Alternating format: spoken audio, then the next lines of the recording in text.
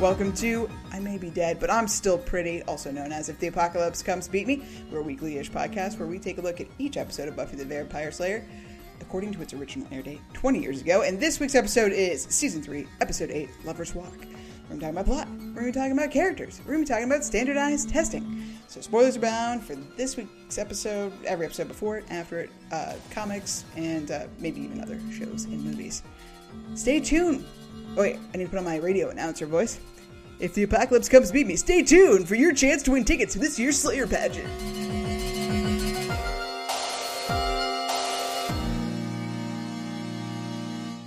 See what I did there? Do you want me to keep the putting on my radio voice? That's yes. fine. Okay. Sure. I was going to anyway. Okay. Yeah, if time Just allows. didn't know if that was for us or for them. Okay. Both. Hello. My name's Kelly, and I'm here today to talk to everyone listening about Buffy the Vampire Slayer with my favorite co-hosts. Stacia, say hello. Hello. Daniel, say hello. If it wasn't for us, your only co-hosts, would we even be your favorites? Probably not. Sad. Originally aired on November 24th, 1998, Lover's Walk was written by Dan Weber, who only writes this episode and Daniel's favorite, The Zeppo. But he also wrote for Daria, Futurama, American Dad, The Simpsons, and Space Ghost Coast to Coast. I actually like all of those things. I mean, American Dad is whatever, but he's so funny. He's so fucking funny, and I really wish that he wrote for more of the show. It's really a shame that he only did 2 episodes, because I think the humor in this episode and the Zeppo is a special brand that he like that meta, that like this show is silly. You guys know the show is silly, right? That no one else seems to really grasp. They get a little too into it sometimes, so I like that he has that about him. Directed by David Semmel. And this is the last one for the series. Famously, Never Kill a Boy on the First Date, which is where our namesake comes from.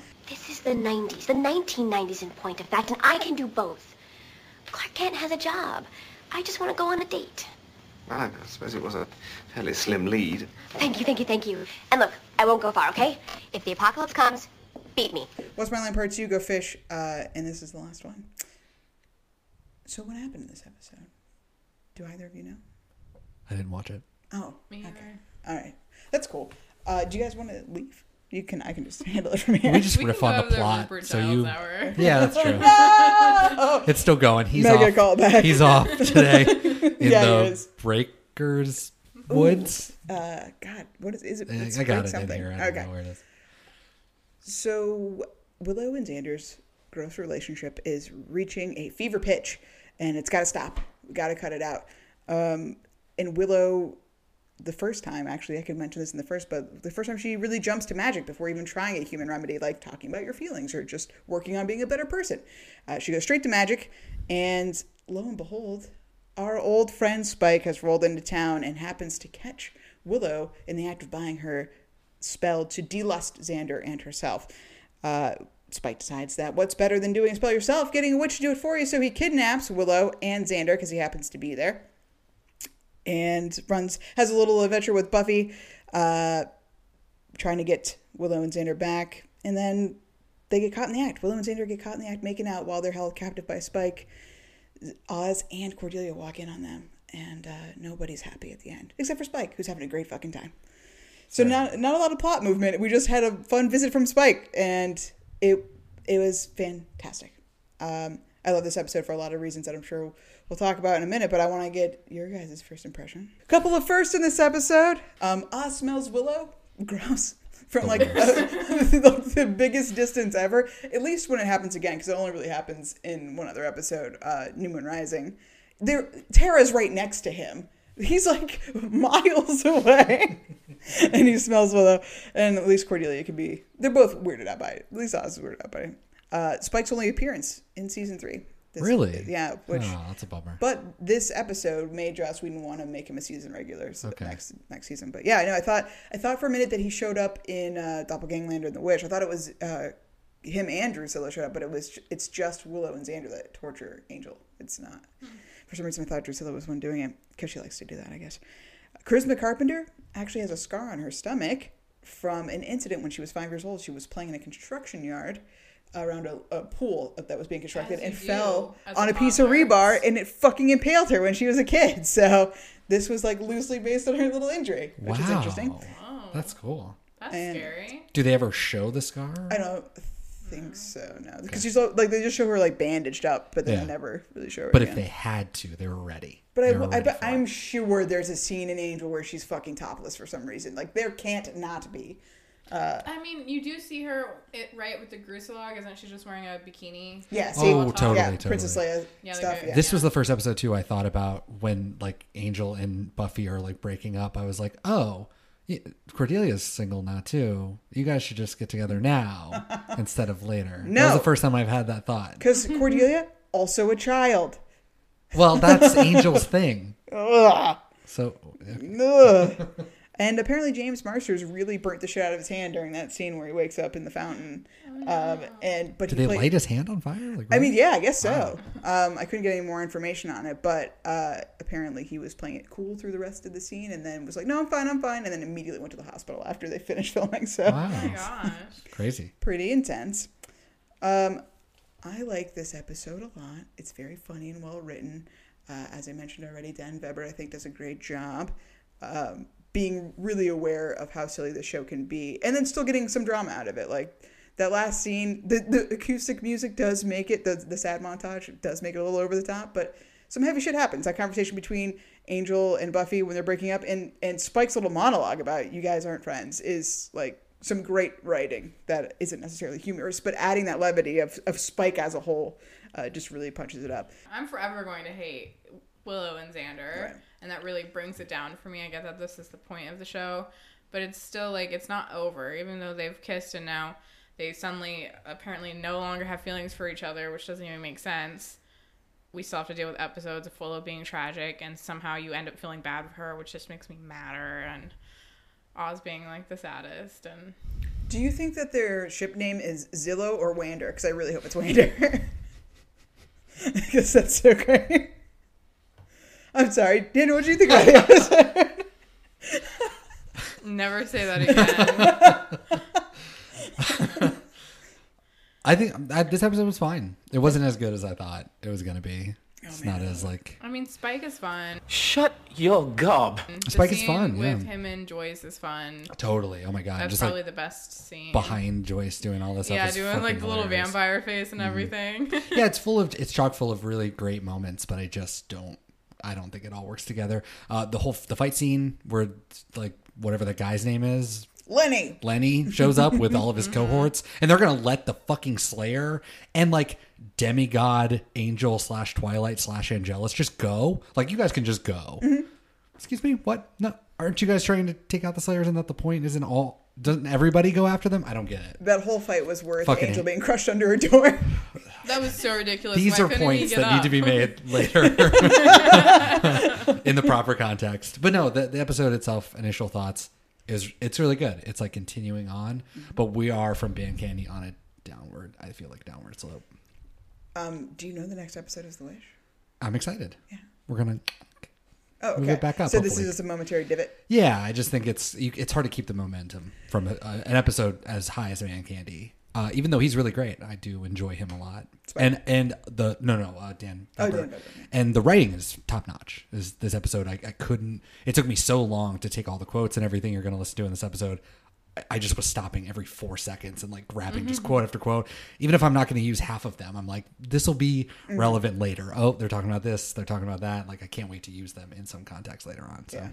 I think that Spike is the episode for me, and this is like perennial Spike, meaning that he, in season 2, he was touted as a villain, even though he never super got there. He was supposed to be a violent thing to be scared of, and this, like, the comical shenanigan blundering, I mean, Buffy pointing out even, like, I'm sure they're just at the factory because he's an idiot. It's just like how Spike is for the rest of the show until we get Scary Spike. Scary Spice. After season Screepy 6. Spike? Screepy Spike, yeah. No. Thank you for that. Love's a funny thing. So, I think the obvious thing to talk about in this episode, the central theme of the episode, is standardized testing. And I would like to learn about standardized testing. If you could enlighten me, Stacia, about the SATs or maybe even other tests. It'd be great. I hate they make us take that thing. It's totally fascist, and personally, I think it discriminates against the uninformed. All right, so a little overview. The SATs were first introduced in 1926, so they've been around for almost 100 years. Dang. Wow. Although the name and the scoring has changed multiple times over the years. Is it standardized aptitude test? What is it supposed to stand for? All right, so it was originally short for Scholastic Aptitude Test, and then Scholastic Assessment Test, and then the SAT 1 Reasoning Test, SAT Reasoning Test, I took out the 1, and now it's just simply the SAT. So the latest iteration of the SAT, like the latest major change, was in 2016. So the current test costs $45, and it offers you 3 hours to complete the test. But you can do an optional essay if you choose to. It costs $57, and you get an extra 50 minutes to write your essay. And you can get scores ranging from 400 to 1600. 1600 is a perfect score. Right. And it's broken over 2 sections, math and critical reading / writing, each worth 800. And the SAT or the ACT is required to be admitted into most colleges and universities in the U.S. The ACT is like, it's not like a sister test. It was a similar test, they're both meant to essentially calculate a student's readiness for college, however you want to define that. The tests aren't supposed to be based on knowledge that you can cram, but just like your general problem solving skills. But the ACT was introduced in 1959. You get 2 hours and 55 minutes to do it. And it has English, math, reading, science sections, and then an optional writing section, which gives you an extra 40 minutes if you're doing that. And the max score you can get on the ACT is 36, but the average score is 21. They're basically interchangeable for colleges. They'll usually require one, but you don't have to have both. And each one has its like pluses and minuses for how you're going to score. If you want more time to finish all of your questions, the ACT gives you like 20 seconds more per question than the SAT does. But otherwise, they're pretty equivalent. So the SAT originally grew out of an essay test. The first sort of iteration was given in 1901. It included sections on English, French, German, Latin, Greek, history, mathematics, chemistry, and physics. Wow. And it did not have multiple choice. They were all essay questions that were graded on a scale with excellent, good, doubtful, poor, and very poor. But I thought that was very fun. Doubtful. Good try. Yeah. But the first real SAT was administered in 1926. And this is a sample question from the test that existed. If a woman talks back to you, sorry. No. It's more frustrating than that. Oh, jeez. Which 3 of the following words are most closely related? Oh, no. It's going to get real bad real quick. It's just weird. Okay. Chops, liver, round, 4/4, rump, sirloin. Which ones are most related? Yes. Rump, sirloin. I mean, they're all meat. Most closely related. Yes, they're all meat. Oh. Chops, liver, round, 4/4, rump, sirloin. You have to have intimate butcher knowledge to pass this SAT. Maybe they're also at the moment cutting up. Oh my god! Maybe that's it. Yeah. I'm gonna guess rump and 4/4. No, because 4 is the front. Shit. Oh. What was it again? Chops, liver. Not chops, not liver. Round. Chopped liver. 4/4, rump, and sirloin. Round and rump. There's 3. You have to pick a third one. Sirloin.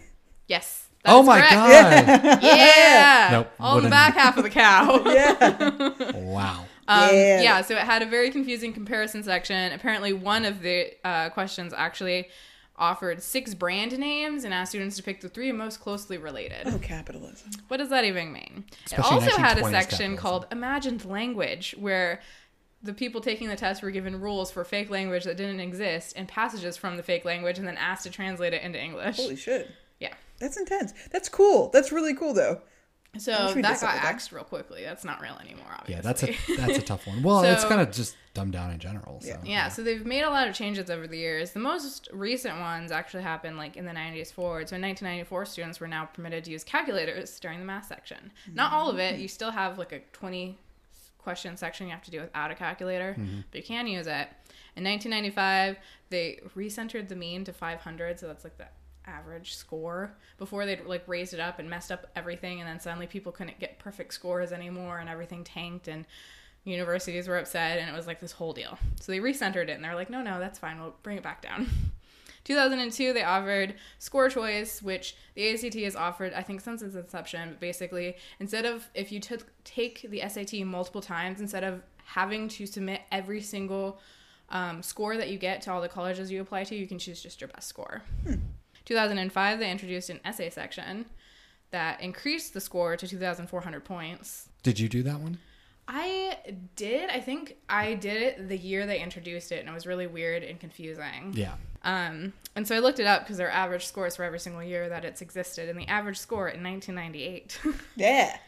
Math, 512, and reading, 505, for a combined score of 1017, which means Buffy is way above average at 1430. And Xander combined is below 740? Yeah. Okay, that's And giving us good info. Guess, because Willow said she got a 740 on verbal. What is she? Well, out of 800, Blackjawed right? yokel. Yeah. She probably got close to a perfect score, 15, 20 or something. Mm-hmm. Totally. Did you take the SAT in college, Daniel? And the ACT as well. Mm-hmm. Did you? It's so confusing. How to did be you like, do? Did you study? I did better on those. I'm a good test taker, and I think that like my that general knowledge type of problem solving I'm good at. I was a bad student, so like that really helped me. Yeah. Because all I wanted to do was be a punk rocker, and I failed like my entire freshman year. So the fact that I could like make that up as I got better at school, and then that was strong. I don't remember the exact scores for either one, but it was enough to get me into college, and then from there, transferred to a better school. And did you? I didn't take the ACT. I took the SAT.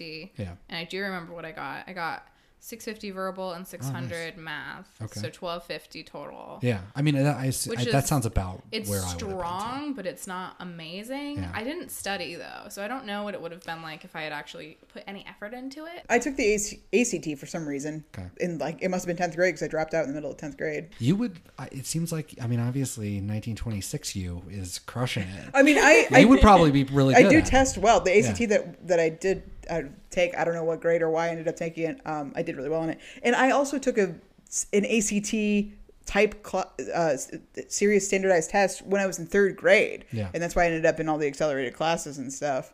But yeah, testing, I always test well. Terrible student. Okay. Be kind, rewind. All right, so let's talk about the origins of the test, though. I said it started in 1926, but it actually has older origins in the form of Army IQ tests. So in 1917, they developed these tests to help the Army identify, quote, those of superior mental ability and those who are mentally inferior. And then Carl Brigham was a known eugenicist and decided to adapt these tests. He did a bunch of tests, research into it, and adapt them to test for, college readiness, to test for who would be a superior person to go to college and who would not. And he had some pretty negative ideas about people, so you're going to be upset about what I'm about to read because it's upsetting. So he wrote a book called A Study of American Intelligence. And in it, he said, quote, the decline of American intelligence will be more rapid than the decline of the intelligence of European national groups, owing to the presence here of the Negro. These are the plain, if somewhat ugly facts that our study shows. The deterioration of American intelligence is not inevitable. However, if public action can be aroused to prevent it. So this was at the same time we had Jim Crow and we had lynchings and segregation. People obsessed with skull sizes. Yes, and he also had weird feelings about people. He liked superior Nordic races, and he thought that people of the Mediterraneans of Southern and Eastern Europe were diluting a good white gene pool, I guess. He also said in his book, quote, the Army mental tests had proven beyond any scientific doubt that, like the American Negroes, the Italians and Jews were genetically ineducatable. It would be a waste of good money to even attempt to try and give these born morons and imbeciles a good Anglo-Saxon education, let alone admit them into our fine medical, law, and engineering graduate schools. So he is the person who devised the first test in 1926. A few years after he developed the test, he reneged everything and said he was sorry and he'd messed up, and everything he said was scientifically unfounded and biased. So we have this problem where we have a racist test that was created with the intent to prejudice itself against students of not Nordic origins, right. I guess. And what even is that? Only talking about men, right? Like women. No, women were taking it. Even in 1926, 40% of the testing population was women. And they did have women's schools. And so it was, women were taking it too, but it was specifically apparently only Nordic students that should be admitted into American universities. Right. So we have this problem with the test, and this still happens today, where the way that they create new test questions, because it's constantly evolving to try to reflect current education curriculums, they create secret sections within the test that are created of like test questions, like fake questions that maybe they'd put in a permanent form in future iterations. And the students don't know. But what they do is they look at the tests of the students who scored well, who got near perfect scores, and said, of the test questions, which one of these did they get right? Because these must be good questions, because the good test takers knew the answers to these. And then they throw out the questions the people with the high scores got wrong.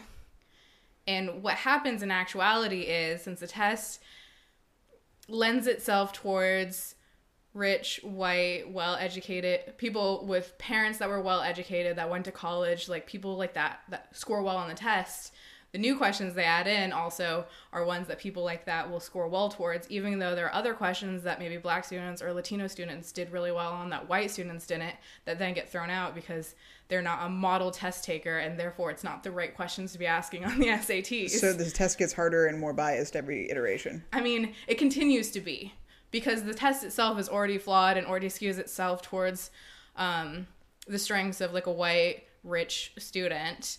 And when you're then selecting questions that work for those students, you're deselecting questions that work for other students who might still have strengths and be good college students and be bright all around, but, you know. And then the last thing I wanted to just hit on real quick is the Bush administration introduced the No Child Left Behind Act, which created all these sanctions and loss of federal funding for schools. But if you're working in, you know, a lower income area, or an area with a lot of students of color, or an area where you have a lot of students where English might not necessarily be their first language, they'll do badly on tests, and then the teachers get fired, the schools lose their funding, and the students continue to do even worse. So it's like this really nasty cycle now where it's very hard to do well on these tests because you don't have the support of the school around you or your family necessarily, if they are not, you know, college savvy and did this themselves. And then you will do badly on the SAT, which you are required to get into college. So you're self-selecting out all of these students who might have different backgrounds. In theory, then, you could sit down and say, here's the test. I can study to the test and I can pass the test. With the SATs, there is no learn this specific thing and do it. It is, can you read this passage? Here's 45 passages to read, but you're going to get a new one on SAT day. Right. So hopefully you've honed the skills. I mean, they've gone through sections where they've taken out sections of the test that required memorization to do. At this point, like, you shouldn't have to memorize anything to complete the test. It's not like a list of, you know, obscure words that you're going to have to write the definition for, or anything like that. And I think that's another reason why this isn't talked about more, is because it feels like, well, if you're not testing someone's education, it's not specific facts that they may or may not have learned at a school. It's their intelligence almost. Yeah, like, I mean, this is an IQ for college, test. whether they can like reason. Yeah. It's more about who you are as a person than what you've learned in school. But again, that goes right to the heart of why it's a problematic test. Yeah, I just think the idea of having a test that people stress out about, and it's their entire existence, when really all it's measuring is, can you sit down and take a test, and can you sit down for 4 years in a classroom and shut your mouth and learn what you need to do to go off into a workplace where you can sit on your ass for another 40 years. Can you do that? Yeah. Good for you. So until we break that, break it. Well, that was enlightening and depressing. Sorry. As these segments tend to be. But very informative. Not because of you, man. Did you listen to our first episode with the homeless people? That was a real tough thing. Yeah, and then the abuse? Man. Now that was fun. Oh, don't tell me that wasn't fun. Oh, God. It's been so long since I had a decent spot of violence. It really puts things in perspective. So this episode's called Lover's Walk, right? There's a little bit of a contention on, is it lover apostrophe S? Is it possessive lover, singular? Is it lovers with an apostrophe, possessive lovers? Or is it lovers, just plural, where lovers in mass are walking? Right? Lovers Are Walking would be a weird episode. That's probably the German title. Lovers Are Walking. So apparently the official unofficial title is lovers plural, no possession. No possession. Walk, which says to me it's a declarative statement that lovers walk. That's what they do. They walk away. And There's no period. Lovers walk away. It's like a street. It's lovers walk, you know? That's where it's like go to walk. Like yeah. Hangout that's Lane. kind of how I took it. Yeah, like here's the Parkway, Lovers Parkway. Yeah.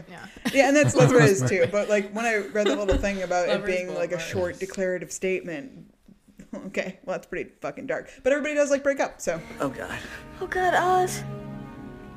We have to get out of here. Who are our lovers in this episode? God, I hate that fucking word, and I've said it Oh, so many so many times in the times. last couple of months. Yeah, let's retire lovers. Not fun. Not great. Retired lovers walk. I'm done. We have multiple lovers in this. Okay. I can't get away from it. You have to say it. We have multiple lovers walking everywhere. So let's start with the major one, Spike and Drusilla. That's our major reason for our boy Spike to return. I really didn't think this was his only episode. That to me is crazy. So where do we leave him? Drew said that he was too soft. He wasn't demon enough. Spike is super drunk when he arrives. Drusilla went to Brazil and started flirting with somebody else. Chaos Demon. A chaos demon, right? Do we ever All hear antlers from and slime. these chaos In demons Fool for again? Love in season 5, we do a flashback to that scene, and it literally is a guy with antlers and slime all over him. So I was like, that is some continuity that Buffy does not do. Nice. Yeah. It And is fun. Spike shows up and then kidnaps Willow, which sucks and gets really gross and Yes. really scary. Dare I say, really scrapey? I did. No. Dare you not. and then he just pivots immediately and he goes and has fun with Joyce. Get out of here. Yeah, you're not invited. He's crazy. He'll kill us. Oh, will I breathe? Well, actually, I don't breathe. Joyce, listen to me. You get out of this house, or I will stake you myself. You're a very bad man, Joyce. Hanging out. Sure does. Angel shows up, all that kind of stuff. And then at the very end, he realizes that he can't just spell his way to love. He has to be the person that Drusilla wants to love again. Now, of course, he takes that to being torture and more, chaos and terror and things like that. That's fine. That's vampire stuff. But he does say, I may be love's bitch, but I'm man enough to admit it. He's not a man. He's not a man. True. He is a vampire. He is. So I want that to be clear. And then, of course, we get the mayor only for a second where we talk about Spike. And he says the whole loose cannon rock the boat thing. This year is too important to let a loose cannon rock the boat. Should I, Mr. Trix, send a committee to deal with this? Loose cannon, rock the boat. Is that a mixed metaphor? Boats did have cannons. And a loose one would cause it to rock. I was going to yell this, but how many fucking shenanigans did Spike actually even get up to last year that the mayor would know about? Okay, so he does attack the school and then School Hard, right? But then what? They destroy The a church. collapses. Yeah. Churches, yeah. Factory chaos. Yeah, right. I mean, that was actually Giles' fault. But yeah, the factory burns down. True. Mayor has a lot of abandoned buildings hanging around. And He that does. seems like his fault. If I was the politician against the mayor, I'd be like, what's up with all these abandoned ass buildings around here? Yeah. This is a small community. Why do we have so many buildings? Why are they all abandoned? Filled Why do with our vampires. children go to a club in the middle of the warehouse district Yeah. that's sometimes close to the docks when it needs to be? Why does it keep moving? Mayor? Oh, yes. He was up to all sorts of shenanigans last year. We had a world of fun trying to guess what he'd do next. So I just think it's like 3 events, which is not nothing, but I don't know. I don't know that warrants all sorts of shenanigans. You know what I mean? I have a feeling that the mayor might just be like hip to the demon world. That's what I think, Like he's too. got his like pulse, his finger on the pulse of the demon world, and is like has someone who maybe it's Mayor Deputy Alan Finch that goes to what's that guy's name? Trick?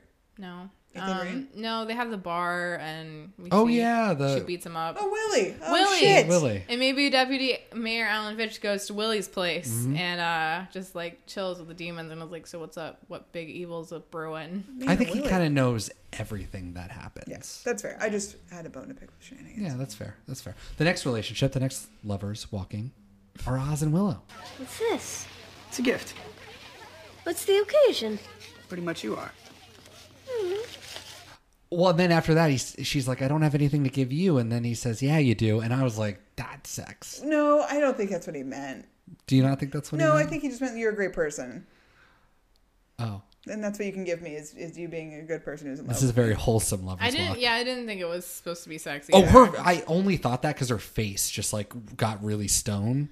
faced? I thought she was going to like have guilty. a conversation. Yeah, it was just guilt. Yeah. Okay. Oh, well, yeah, that makes total sense. Oh no, I'm making Alexander behind your back. I can't give you anything. I'm the worst girlfriend. Yeah, it's true. Because like the sex thing is very much not Oz's brand. Plus, in 2 episodes in Amends, Willow makes a move on him and is like, "Let's do sex. That'll fix it." And he's like, "No." Oh, yeah. Okay, so I misread that. Yeah. Then later, he and Cordelia team up to go find them, and as we mentioned, he smells them, which is really creepy. Yep. And then walks in at the worst time. And may we never forget the very last scene of the show where he's holding a guitar. The guitar, the sweet guitar music is playing. He broke into the bronze to play guitar by himself. But he's not playing guitar because he doesn't know how to play guitar. Famously, he's just holding the guitar. True. They couldn't even mime him being the one playing the song over that. And then he's too sad. He's listening to music and he's sad. They're all listening to the same song. Yep. And I don't know if this is intended or not, but we get the nice hard break to a version of My Way, which is done by Gary Oldman, who is better known for playing Sirius in Harry Potter. He was in a movie called Sid and Nancy about Sid Vicious, who was the basis for the Sex Pistols, who famously, and I don't know if this is true or not, I think this is more just like hearsay, he was completely incompetent at his bass as well. He never played the bass. It was unplugged every time they played. So I think that's just lore, but perfect for, Oz, who cannot also play. So wonderful that it just butts together those two things. Did the Sex Pistols actually cover that song too, or is it just for the movie? I think I don't know. I think it's just for the movie. Because they just have like the one album. So, no, I don't think so. Also, Frank Sinatra, punk as fuck. No, that's not true. That's not true at all. That I find that I'm sighing softly as I near September, the warm September of my Xander and Cordelia. That was really good. Obviously, they were doing the two of them, doing something very sweet, and then feeling the weight of the guilt on their shoulders. And so it was really good. And then, Cordelia was worried about him having body parts chopped off. I wonder what body parts she's talking about. And then she falls to her doom and gets a rebar through her stomach. Sure does. Yeah. And that's Xander's fault. This episode made me invested in their relationship for like 1 second because like even Xander just being mystified, like, oh my God, this is real. Like, I fucked up. This is terrible because I'm totally cheating on you. And I didn't realize that we were in a real relationship. And like, they've been building that. They really have been building Cordelia. Like, that's why it sucks so much. I feel so bad for her because she doesn't strike me as somebody who to really open up. Like, she seems to be really in control of her emotions. And I feel like, they haven't explicitly went into this, but I feel like she's probably had a spate of like short relationships with whatever guy of the moment kind of thing, just to keep up appearances more than anything else, not necessarily even to make herself happy. And I think she, for some fucking reason, picked Xander to be the guy who she's like, wow, I think I'm going to just actually do this. I'm going to actually put energy and effort into this and care about it. And then fucking not only emotionally destroyed, but physically gets fucking crushed through the stair. Well, that was fine 5 seconds ago. That's another story altogether. But yeah, Cordelia really gets the obvious worst end of the fucking deal, the worst end of the rebar in this episode. Yeah. Well, I think this is great. Now you can leave and never come back. Well, I mean that in a positive way. Get out of Sunnydale, that's a good thing. What kind of moron would ever want to come back here? So far, these lovers' walks are very sad. Yeah. And it's going to get sadder. Sorry, Stacia. Xander and Willow are our not next. Lovers. They're not lovers, but they are certainly... Wander. Dare you not. Xander and Willow bond over the SATs, and then Xander comforts her at the wrong time. They hatch the old friends routine that they're just close because they're old friends and they wouldn't understand. Just because Willow is freaking out about this double date and all the sweat involved. We understand that both of them have a kink. One of them is used rental shoes, and the other is kissing earlobes. Look, we're just very good friends who like to hang out. And can I kiss your earlobe? No. Oh, okay. No. Pez. So that's a lot of personal information that we get. To stop the momentum, she wants to do an anti-lust spell. And I'm glad they brought up Bother, Bewitched, Bewildered. Because, again, the show doesn't do continuity. Wait a minute. This is love spell stuff. You doing a love spell? No, of course not. This is a purely scientific delusting spell. For us, I thought it would go better if you didn't know. Are you nuts? Or have you forgotten that I tend to have bad luck with these sorts of spells? he gets fucking knocked out twice. Same injury that Giles got, right to the head. That should have killed him. Should have killed him. Nobody was there to call 911. Nope. Willow is then, they're both kidnapped. Willow, at the wrong time, is comforting Xander, and they're making out. And they make a, quote, exemption for impending death situation. Never make those exemptions. And then who walks in? Their significant others. Yeah. Caught in the act, and Cordelia almost dies because of it. With those stairs. Yep. That, I mean, literally broke apart in this concrete, nice circle down into where?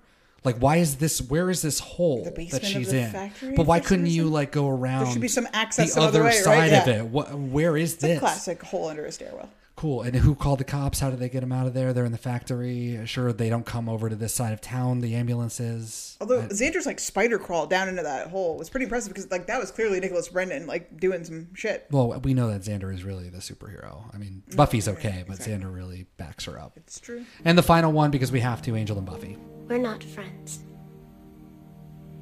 We never were. And I can fool Giles. And I can fool my friends. But I can't fool myself.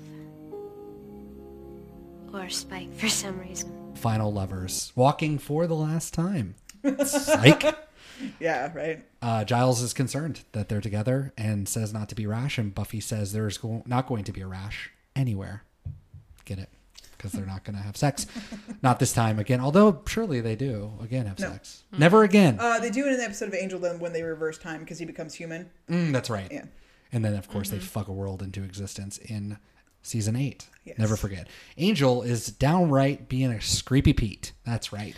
Oh, my God. When he makes Buffy list the reasons to stay, that was the worst. And basically just to get her to say him. Yeah. That was the worst. And all I could think is that we had 2 fucking episodes where this was like benign and I was fine. And now I hate them again.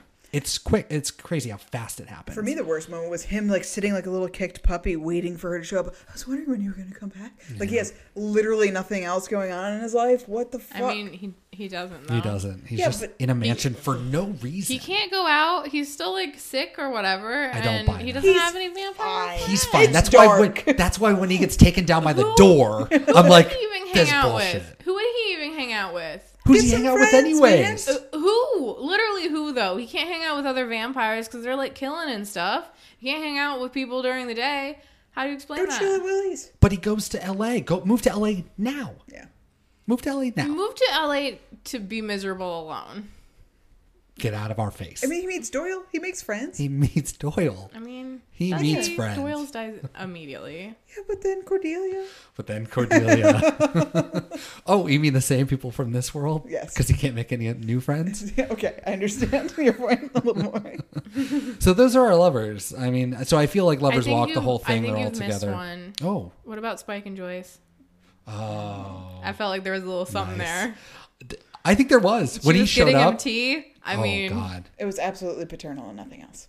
Paternal? Sorry, maternal. Yes, Joyce is a father to Spike. Or even platonic, just their friends. Yes. Maybe that's why she's a better father to Spike than she is the mother to Buffy. It's true. It's true. That was a sad walk.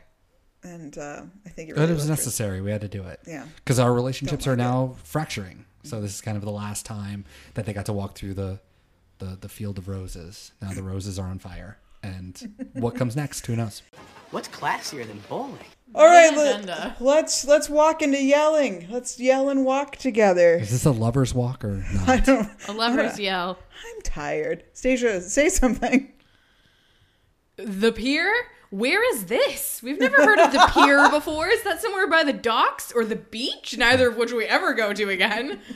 Absolutely. Yeah, where and when did that date take place? The pier sounds like a fun thing that would have like a Ferris wheel and cotton candy and maybe perhaps lovers walking. Oh, nice. We do see a pier in Angel when Spike goes for the very first time. Oh, yeah. With the Gemma and Mara. Yeah. But that's a different show. Yes, it is. It's not the different location. City. I like to talk about the alternate reality wherein Faith doesn't turn bad and Buffy goes to college. What would that look like? Buffy does go to college. No, out of state. That's what I meant to say. I was like, she did go. Yeah, UC Sunnydale is real. Well, is it? Yeah. So as real as the pier. Yes. And I also wish that Joyce would have said something about Cleveland, because that would be a fun throwaway for the wish. Just like, you could even go to Cleveland. I don't know. I just thought it'd be fun. Anyway, what a show. What a show. I wouldn't watch it. I don't think it would be great. Speaking of college, though, where would she go? Well, it seems that Joyce wants her to go to 2 universities. Carnegie Mellon has a wonderful design curriculum. Oh, and Brown University's history program is... Do you like history, right? We'll talk about this another time. All day it's been like, congratulations, go away. That's not it. It's just... You belong at a good old-fashioned college with cake parties and boys, not here with hellmouths and vampires. Not really seeing the distinction. 1, Carnegie Mellon, which is in Pittsburgh, United States, Pittsburgh, Pennsylvania, in the United States of America, and wants to go for the design program. Right. The Carnegie Technical School offered classes in design as early as 1915. It's one of the oldest technical design schools in America. It was the first to offer a master's in interactive design. It enrolls about 250 students only, so it'd be quite competitive for Buffy to get in. As a bachelor, she could pick one of 3 tracks. 1, products, which, quote, develops a deep understanding of the way products shape and inform human behavior and learn to design products and their interactions within the context of human needs. She could choose a second path, communications, posters, books, exhibitions, signs and wayfinding systems, websites, apps for mobile devices, brands and identity systems, kinetic typography, and multimedia content. I'm sure multimedia would have been huge in 1999. Super Carnegie big. Mellon. 3rd track she could take: environments, showrooms, virtual spaces, automotive interiors, hospital rooms, workspaces where furniture, equipment, and devices work together to support productivity and enhance human experiments. Or she could go to Brown University, an Ivy League school in Providence, Rhode Island, USA. She does have Ivy League SAT scores. True, but Joyce, bad mom, doesn't know anything about her daughter and thinks that like she's history, into right? history. So the history department, one of the oldest history departments in America, part of the founding in 1764. To get a bachelor's, Buffy would need 2 courses in the pre-modern era, 6 courses total, 2 from unique geographical regions. So you would pick 3 geographical regions, 2 in each one of those. So 2 in Asia, 2 in Africa, 2 in America. And then she would need to do a field of focus. It needs to go from classics like gender and sexuality, law and society, race and ethnicity. She could also do urban history, but I think she would probably go for something closer to home, comparative colonialism. You have no appreciation of primitive art. And then she would have to do a capstone seminar, which in 2019 would include something like women in early modern England, Stalinism, something newly relevant, politics and culture under the Brazilian military dictatorship, 1964 to 1985. But of particular interest to Buffy, she could do the Enchanted World, magic, angels, and demons in early modern Europe. Wow. She would breeze through that, and teachers would be like, wow, star student Buffy. And she's like, I know. So those are the 2 options that Joyce is looking into. We didn't get any more fun schools or just naming things that Joyce thinks that her daughter could do. Mm-hmm. I mean, design and history, they're like, yeah, those are Well, the it exact sounds same like things that Joyce would go to school for. if she could. But she can't because she had a kid and her life was ruined. Right, exactly. Stacia? I wish I wasn't attracted to you. Oh. Are you kidding me, Xander? Oh, that was the worst. That was the grossest line. Ugh. Ugh. I can see why you'd be upset. That was my sarcastic voice. Almost as if you can't control your actions when you feel attraction towards someone. Yeah. Impossible. It's bad. It's bad. That was my next one. Just barf all caps. Okay. Oh yeah, Spike and Drew do Brazil. Mm-hmm. Season- Spinoff. Yeah, exactly, right? That would be a fun spinoff. That'd be a great I'd watch spinoff. that. We couldn't do it though. They're so much older now. That's they true. could do it as like a later. Oh, Juliet Landau looks exactly the same. James Marshers does not. He doesn't know. We mentioned the hard cuts in this episode, and they were fantastic. What moron would want to come back here? Cut to Spike. What could go wrong? Cut to Xander and Willow talking about bowling. Honestly, what's keeping you here? Cut to Angel. And then Cordelia looks like, at the end. Yeah, when being Cordelia's impaled and then cutting to a funeral scene. It cuts to a funeral Fucking scene in the cemetery. amazing. So Cordelia's going to be okay. Amazing. That's the kind of humor that, exactly, yeah. Man, those are really good. And that is so Zeppo. Yeah, absolutely. When we get to there. So I really wish we did more of that. Yeah, I really love that. Spike's hand catching on fire was hilarious. I love every single time he catches on fire. It's always fun. Just to piggyback on that, I had to look up afterwards. Can you just pour whiskey or vodka or whatever onto your hand to stop a burn? Yeah. To help you. Right. Apparently, yes, it does have some antiseptic qualities, but they used to use during like the Civil War and like that era, the 19th century, the liquor was so much stronger, like leaps and bounds stronger, that you could actually do it and it would work. Like they used it in more hospitals. like rubbing alcohol. Exactly, it was more like rubbing alcohol. So today they're like, if I was in a pinch, yes, but otherwise, like it's really not going to do. Sugar and bacteria. Do they even get infections when they're vampires, though? That's a great question. And then I also found a fun fact for Giles on his retreat in the clearing in Breaker's Woods. Right. You know, famously, because he just couldn't. 45 minutes from Sunnydale. Couldn't be in this fucking episode. A shot of whiskey in water can destroy waterborne illnesses. Which one of the biggest waterborne illnesses, which maybe even Kendra had that one time, is Giardia. Also known as beaver fever, which causes massive diarrhea. So, so avoid that. It does. A little shot of whiskey. I'm helping save lives out here. Yeah, our dog had Giardia. Yes, she did. Beaver fever, apparently. That's horrible. The ingredients for a delusting spell cost $15.80 in 1998. But in today's dollars, that would be a $24.51 delusting spell. Hey, that's a lot. Worth for it. a kid. 55% increase over the last 20 years. Damn. And where did you get that from?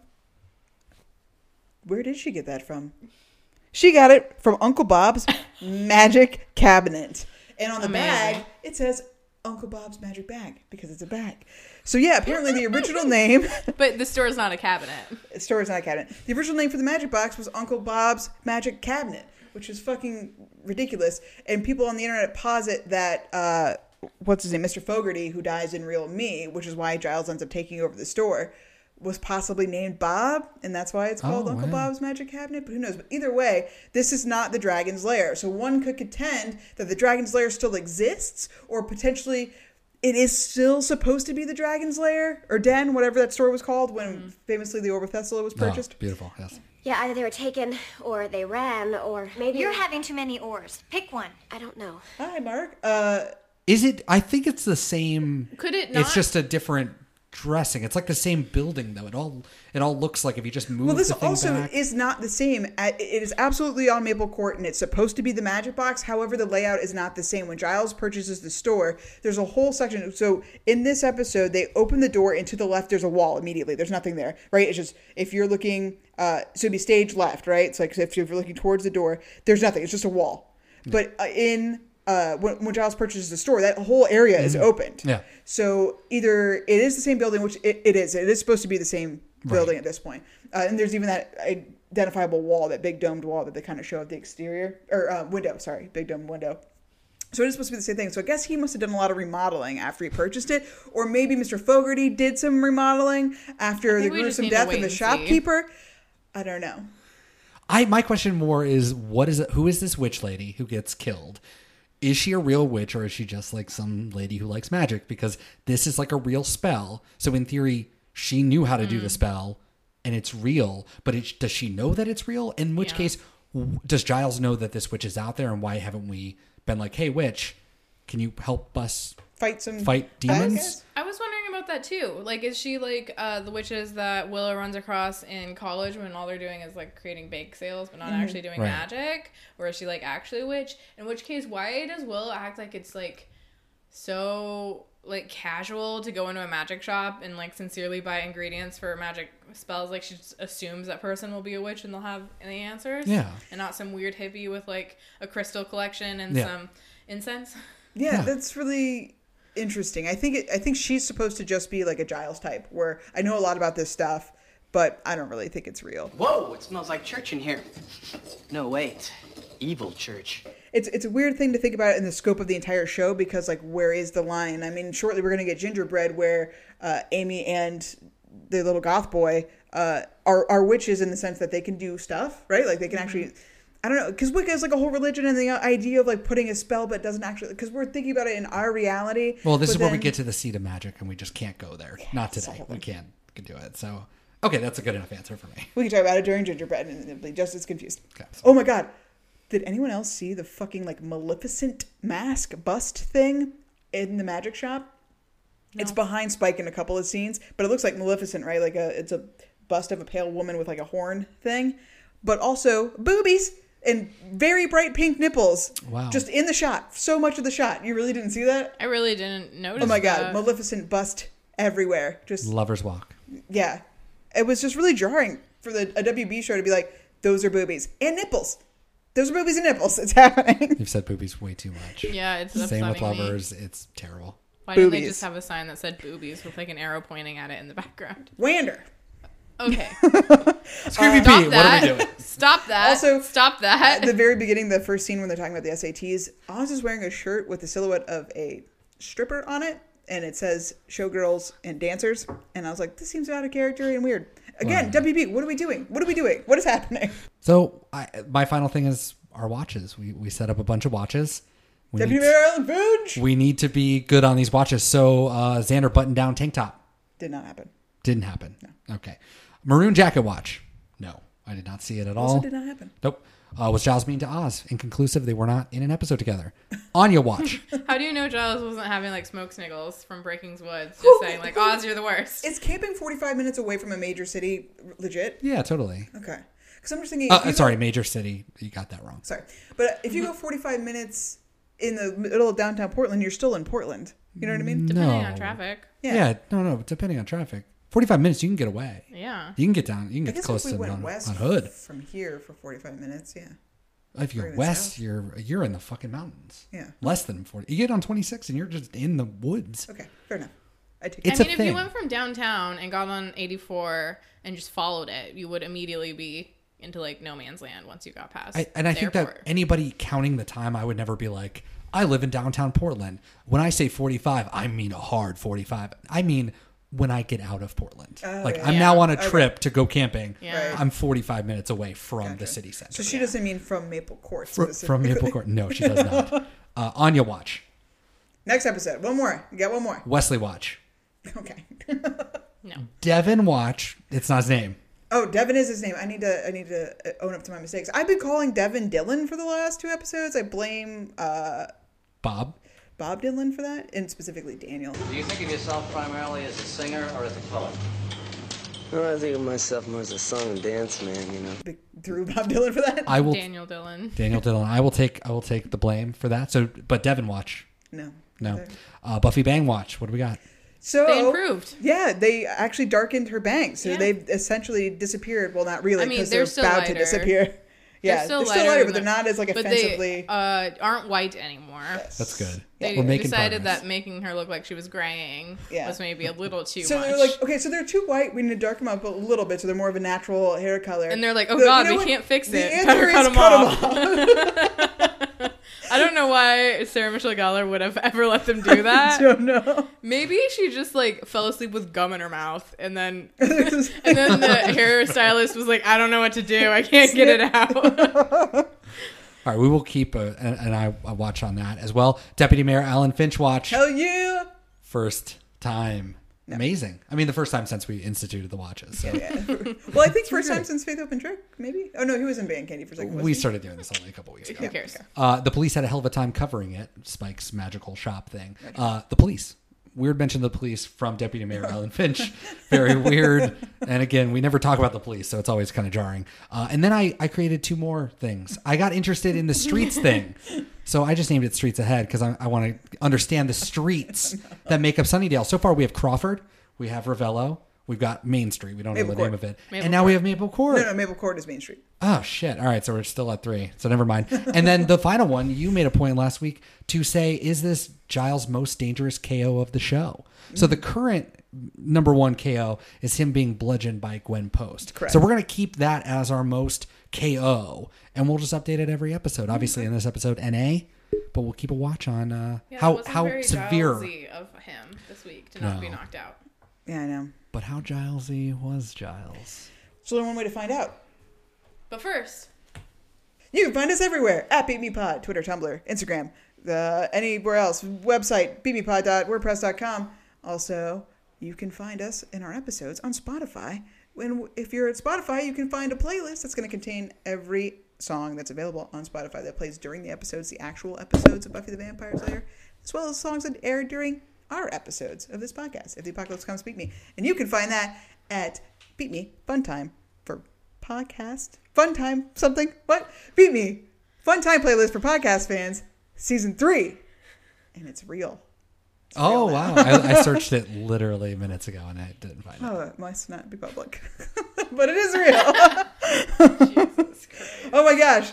Let's rank this sucker before we all explode and die. Willow Hacks. We talked about the net/something witchy. This way it comes. 7 out of 10. Because she starts a spell but does not succeed in a spell. So. Harsh. I don't know. Okay. Giles is only in this episode for one scene that consists of maybe 2 minutes, but in those 2 minutes, he is wearing a tweed vest and cares about Buffy, and he's so proud. He's just so proud of her. Yeah, he is. I'm gonna hang this on the fridge. I'm sure Joyce will want to put this on the refrigerator. No, she won't. So he gets an 8. Joyce, okay. I'm always ready for the heat. Maybe I should skip this. He's scrolling. Oh no. Keep going. I'm going to skip over that and say Monster of the Week is Spike. 10. Because of everything. Even his face morph, when I think that they did it cleverly, he shook his head and it just happened. I mean, you can definitely, it does that thing where the background kind of stays stagnant so you know it's about to happen, but I still thought that was really well done. And all his dialogue and just like him just being amazing. 10 out of 10 for sure. Relationships. So this was hard. So I gave it a 5 because it gets to the highest of highs with the fucking Pezwitch scene and Cordelia in the pier, and then gets to the lowest of lows. So I thought it could only be fair to put it right in the middle because both terrible and great. Okay, Joyce. So I gave Joyce a 6. Why? I thought we were starting at 0. Start at 0. I did. Okay. Let's just think about what did she do? What did she do? Just really quickly, tell me what she does. She is excited that Buffy got a high score on the SATs. So she's suggesting to her colleges that she should go to. She follows up with her even when, I forgot to bring this up. Buffy working out by herself in training was actually really cool because we don't do that very often. And in fact, that's kind of the whole theme of season 5 is her getting back to like training and doing stuff. So I thought it was neat to see her alone doing her fucking job. Like she's being responsible. I don't know. I thought it was really cool. So anyway, she calls Buffy to check and like, hey, I wanted just to talk about who schedules a college talk. Who does that? People who are busy with their galleries. It seems like she really wants Buffy to leave. Also, she doesn't know anything about her daughter. But having Buffy home, I thought it was going to make it all better, but in some ways, it's almost worse. Mm-hmm. Yeah, that was harsh, the line, you like history, right? And then she's like, honestly, what's keeping you here? I know. That was harsh. But of course, I gave her points for being a good mom with Spike. Well, and then just on a Joyce level, she was very funny, not only with Spike, but I also really loved when Buffy showed up and then let Angel in and they're like over and Joyce is in the background. Well, just in the background before any of that happened, she just mutters, "Oh no." It's like, that's classic. That is so good. Oh, and also just her hubris, like, I'll stake you myself. Bitch, stop right now. But that was wonderful. But that has nothing to do with her being a mom. I know. You have nothing to say? Are you done? Have I broken your spirit when it comes to Joyce? Well, I'm leaving it. I'll fight forever. 6. So episode specific, I mean, I maybe loves bitch, but at least I've been enough to a minute. How could you not? 10 of 10. And you'll shag. And you'll hate each other till it makes you quiver, but you'll never be friends. Love isn't brains, children. It's blood. Blood screaming inside you to work its will. I may be love's bitch, but at least I'm man enough to admit it. So 46, which is tied for the other best episode of the season, which is Band Candy. So I actually put this above Band Candy.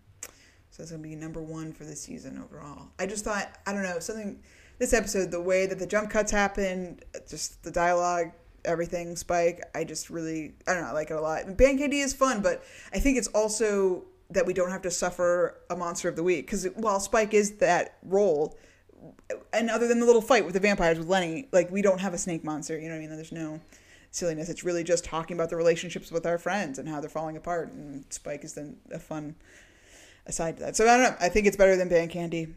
Number 1 of the season. Stacia? I decided to rank this episode number 10 out of 42. So below Halloween and Band Candy and above Nightmares in the Harvest. This feels so low to me. I don't know. This episode's so great. Clearly I put it at number 1. But why am I supposed to put it above? Everything. Passion, When She Was Bad, Prophecy Girl. Okay, all right. You make a great Welcome point. to the Hellmouth, Becoming. 10 of 46 it is. Fair enough. I have more episodes than you.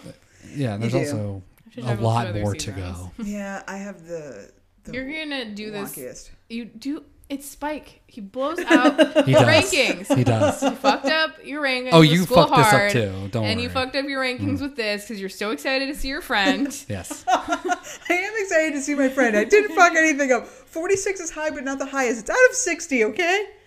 There's still many points to be gained. Although, Joyce, man, I really have the worst ranking system because all it takes is a quick Joyce moment to really fuck everything up and bring down your score. Oh, whatever. You built in a lot of padding to You love really it. You know love whatever it. you want. You never change it if you tried. I'm gonna echo Stacia here. I mean, I have way more numbers than you do at this point, but roughly the same. I mean, this is 57 out of 137.